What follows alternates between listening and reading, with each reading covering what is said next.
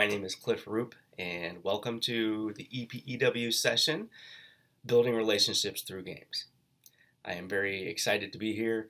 I've longed to attend EPEW in person, and I'm hoping that I get to do that at some point in the future, but this is a wonderful opportunity to connect with all of you in this way, and welcome to all of the other people attending today. It's been great to be learning alongside all of you from these wonderful people and educators. A quick word before we jump in. Much, if not all, of what we cover today works best if you already have begun to build or have been building relationships with your students. I'm so convinced of this. I've changed the way that I start and maintain my curriculum planning and teaching. We begin each year learning and understanding what a community is and how we are each a part of several. We also investigate what qualities make for great teammates or members of our communities. The word teammate strongly states that we are in this together for a common purpose. Now, none of us are an exception to this. We are all in community with one another. Yes, it looks completely different today than it did several months ago. But what has not changed is we are still all part of one community, and we are also part of several communities where we live and work. How can we teach our students anything we are not modeling ourselves? Perhaps you feel you can't build relationships with your students because you have way too many. At least reach out to whom you can. Take whatever chances you have to learn about them.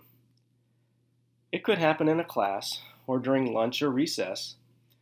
When I was single, I had time to go to their sporting or recital events. These days, I'm blessed to monitor recess and lunch, so I have conversations with them on more personal levels as often as I can. Regardless of what your teaching situation is, please take time to reach out to the students you can and try to build relationships with them. Okay, moving on. So games provide a lot of opportunity for our students to learn so many different things.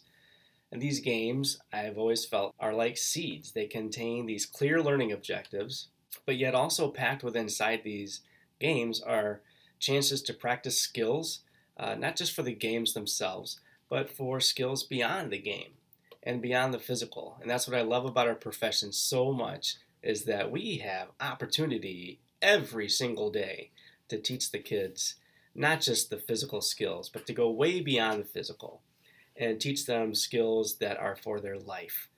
And education, while it's an important stop in a student's life, it is indeed just that. It is a stop. Their life is way out there beyond waiting for them, and even in right now. And so we have a chance to teach them things that can enhance their lives, their relationships with each other.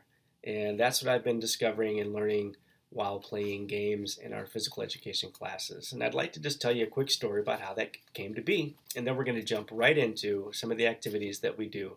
And it all started with Builders and Blasters. I had used this activity several times as a quick warm-up. For those who may not be familiar with it, it is a game where you have one set of students is going to be tipping over cones, while the other set of students is going to be standing them back up. And so just for 60 seconds, running clock or whatever time you desire, just to have those kids running around and their hearts are pumping and their bodies are warmed up and ready to go for the next activity. But in this game, the kids would be running around, half of them building and the other half blasting. And if they're anything at all like my students, they were not just tipping the cone over, they were blasting it for real and knocking it 30 feet away and having a great time doing it. But we were going to be doing a speed stacking unit, and I decided to use speed stacks for the activity as well. And I don't know if I saw it in speed stacks curriculum yet or not. This was a few years ago, but I know that they have it now. So I had one half up stacking the 3-3-3. I wanted to keep it simple and quick so that the kids could move on to the next one. Then the other half would down stack the 3-3-3. And as I was watching them do this, I started noticing how the kids were responding and reacting with one another in the game. And I decided that we would have some conversations about it. And some other questions started to form in my mind as I watched them participate in the activity this time. And it was going to be interesting to see where it would go. So we all cleaned up after the activity, and I'd had them sit down in our circle. And so then I started asking a pretty easy question for them. I just asked them, so what was more fun? Down stacking or up stacking? Pretty much everybody shared what they thought was most fun. Then I decided to ask them a different question. I decided to ask one a little more technical maybe. I asked them what was easier to do. What was easier? Was it easier to up stack the cups or down stack the cups? And this time the answers were a little bit more lopsided. Most of the kids would say that down stacking was just easier. And a few would raise their hand and say that up stacking was easier. And I thought that was curious, knowing what I know about the down stacking and how we've seen kids do it before. But I wanted to hear what they had to say. And the kids who thought up stacking was easier, they thought so because they enjoyed it more. And so it made it easier for them. They were the kinds of kids who rather would like to rise to a challenge or be challenged and not take the easy way out. And knowing these kids as I did, I could tell that they were being honest about that, and that's just how they did everything. They didn't want anything to be easy. They wanted it all to be a challenge, and they wanted to work for it. So as I started asking them why was it easier to downstack, the kids who were raising their hands for easier, they would say things like it was just quicker, you don't have to think about it, it's just easy to do. And then you can just go to the next one. You just downstack, run to the next stack, downstack, run to the next stack. So then I decided to ask them this next question. What's easier, hurting someone's feelings or saying kind things to them? They were not expecting that kind of question, and I could see why. But you could tell that a lot of kids were starting to think about it. So hands would start to go up. And the common response was, it's just easier to hurt someone's feelings. And I was so proud of my kids at that moment because you could see it in their eyes. They were really, really thinking about this one. It was uncomfortable for sure, but they were ready to be honest and answer this question. So I followed up with, why is it easier to hurt someone's feelings? And it was really, really interesting to see the responses. They were very similar and sometimes almost exact in describing how downstacking the cups was easier. It's just easier. It just happens. It's fast. I don't have to think about it. Insult someone and move on to the next person.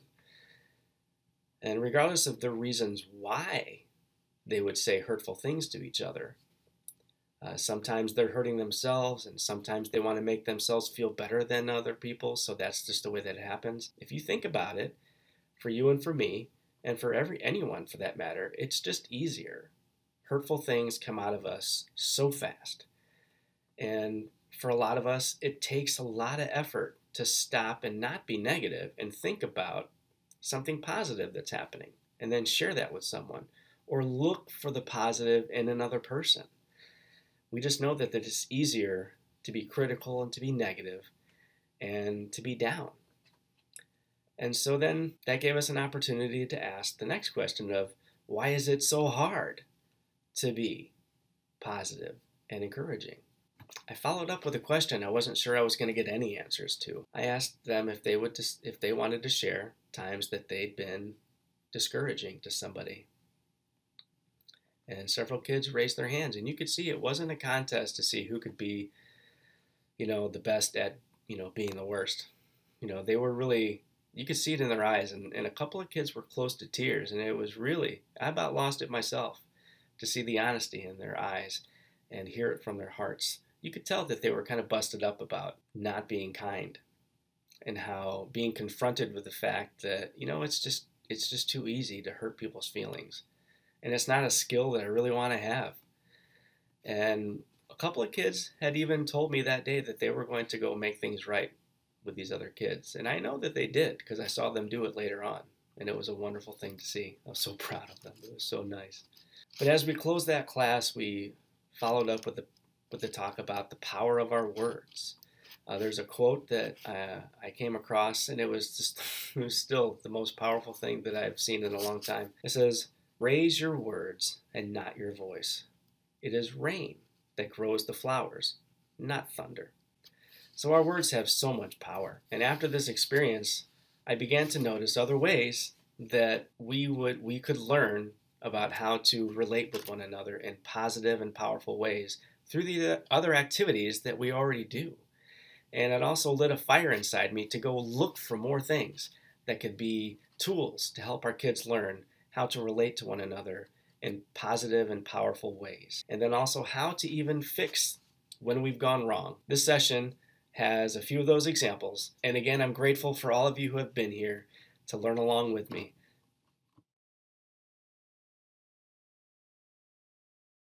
Okay, so for this part, I got my glasses on because I'm old.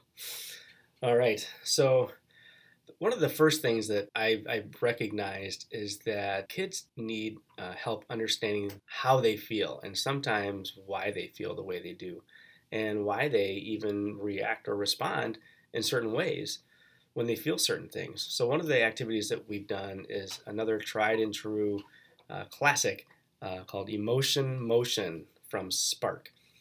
And you'll notice I have the questions here as well.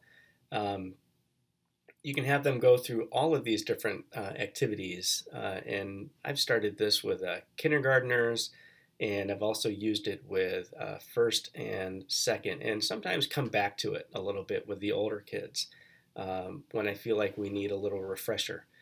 But the activity is called Emotion Motion, and basically inside any square, as you can see there, any space, you just start reading. You could read a sentence. You could do it that way. Like I said, I'm a big fan of storytelling and just creating word pictures, stories for kids to interact inside. I just feel like it brings out a whole lot more natural movement and emotion from them. So, you could read a sentence like it says here, the sun is shining and you're on your way to a birthday party. How does this make you want to move? And then, the kids start walking around however they would feel at that point. And your friends leave you out of a game. You're sad. What does a sad movement look like? And so then, they're walking around as if they're sad. And obviously, the younger kids will have an easier time doing this because they're not hung up on what they look like so much yet. Um, and you can create your own. And then, how do you feel when you are happy? How do you move when you're happy? How do you move when you're sad? How do you move when you're angry? Ask them to share a situation where they were mad and how did they respond? How did they react? And then you can go right into the question of like, what can we do when we're angry to calm that down? I've had to use, the deep breathing myself at times when situations arise and I don't respond too well and I need to calm down. So this is one of the activities that we do to help kids identify and then be able to learn how to handle these emotions when they come.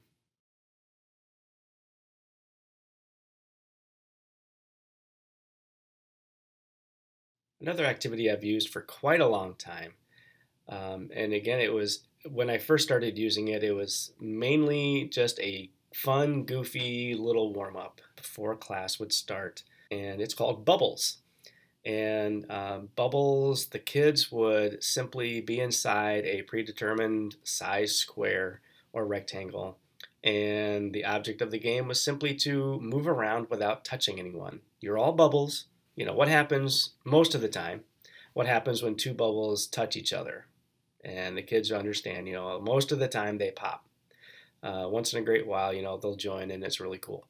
But typically they pop. And so the objective of the game, again, is to avoid contact. Now, in today's world, the term bubble is taking on a different connotation. And so it'll be up to you if you want to try to address that or not. But in the past, the bubble was basically a way to instruct kids and introduce to them the concept of personal space and how you are to protect your own space while respecting other people's spaces.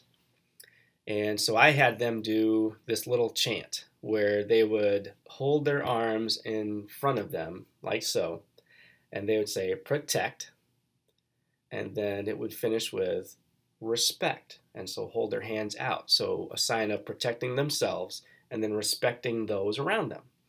And so that was our little mantra that we would use at the beginning of the year as we would learn how to move around in general space. We want to protect our own space while respecting the space of those around us. So protect and respect. And, the whole reason that we want to respect other people's spaces in the main is to just show them the respect that we would like to be shown. And it's also a springboard into a conversation of boundaries. There are people in our lives that we want to let in, and there are other people in our lives that they need to keep their distance. And even more so now than ever, it's for health reasons, not just respectful reasons, but health reasons.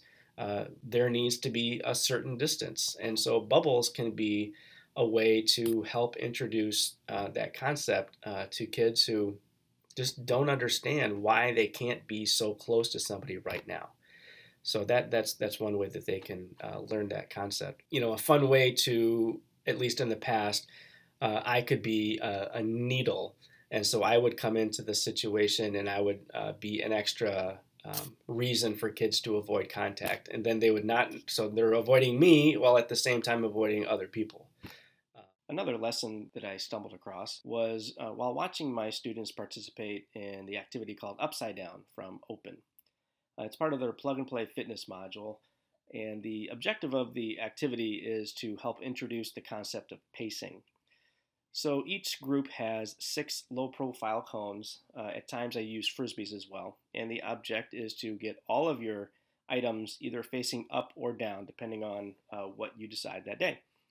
And there is a dice at the beginning of each group, and each student takes a turn. They roll the dice, and whatever number comes up, they must go to that object in line and flip it over until all of the objects are flipped up the exact same way. And then the first team to do so can be the winner, or you can just go until everyone's done. It's completely up to you. What I noticed was, as I was watching the kids play, was that certain individuals, well, all individuals, would have interesting ways that they either responded or reacted. And we got to have a little conversation afterwards. We got to see and talk about how some things just happen in life, and basically how I respond is up to me. It's up to nobody else. I choose my responses. I choose what I do. And as you can see in some of the activities, the dice didn't roll exactly the way that the team wanted, and one they couldn't finish. And so it just happened. So now how do we respond? Do we blow up, or do we just keep going? Sometimes it was somebody else's quote unquote fault, where we were about to win and you rolled a 1 instead of a 6, and so now we're 2 pieces away from winning. And so sometimes kids would react that way. And then sometimes it's my fault, where, oh, I did it. I'm so mad. I screwed it up for my team. Ah, rah, rah. And then all kinds of grunts and groans and throwing a fit. And we have to move beyond that. We have to think about how we choose to react or respond. Randy Spring on Twitter introduced this game a little while back, and it has taken off. It is a great activity to teach manners. It's called Line Your Manners, and you can create a system on your floor, or if you have lines, it's even better. The students just separate at the beginning, and then they all travel the lines, and you can have them just walk or jog or pick any kind of locomotor movement that you wish. And as they approach each other, they will stop, look at each other, and then do a rock, paper, scissors match. And then the winner turns to the person that they defeated, and they say, after you. And they allow that person to go. And then before that person goes, they say, thank you, and then they go.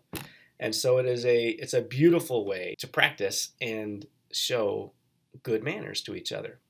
And I loved it. Totally on its own, and so we started doing it. And as my kids were playing it, I started to notice that there was a chance to also teach gratitude and graciousness. Many students simply do not experience gratitude nor graciousness in their lives. We can show them that this is how it ought to be. Simply because someone won a contest doesn't mean they can't show grace and allow the other person to go ahead of them. This happens when children are lining up for lunch or at the drinking fountain, or even at recess. Children can practice graciousness in so many ways. Conversely, these same students can practice gratitude. Whenever someone shows them grace, they respond with gratitude. This is how it can and should be. Most children just need opportunities to practice, and this activity gives both equal chances to do just that.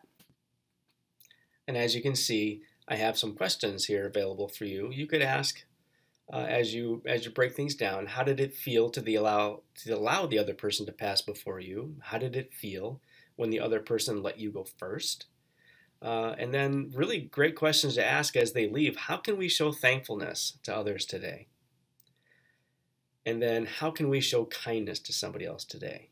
They have chances outside of our class and always will to show gratitude and graciousness to people at lunch, recess, at home, in their neighborhoods, and just anywhere they go. Thank you for joining me today for Building Relationships Through Games. I hope that the information here was helpful, useful, and encouraging to you. And I encourage you to look through your own activities that are unique to your own situation and things that you've already done to just dig through and investigate and see how can you teach other relational skills to your kids through the games that you already play. And if you have any questions, you could always contact me at hdphysed at Twitter, and I'd be happy to have any conversation with you. Thank you.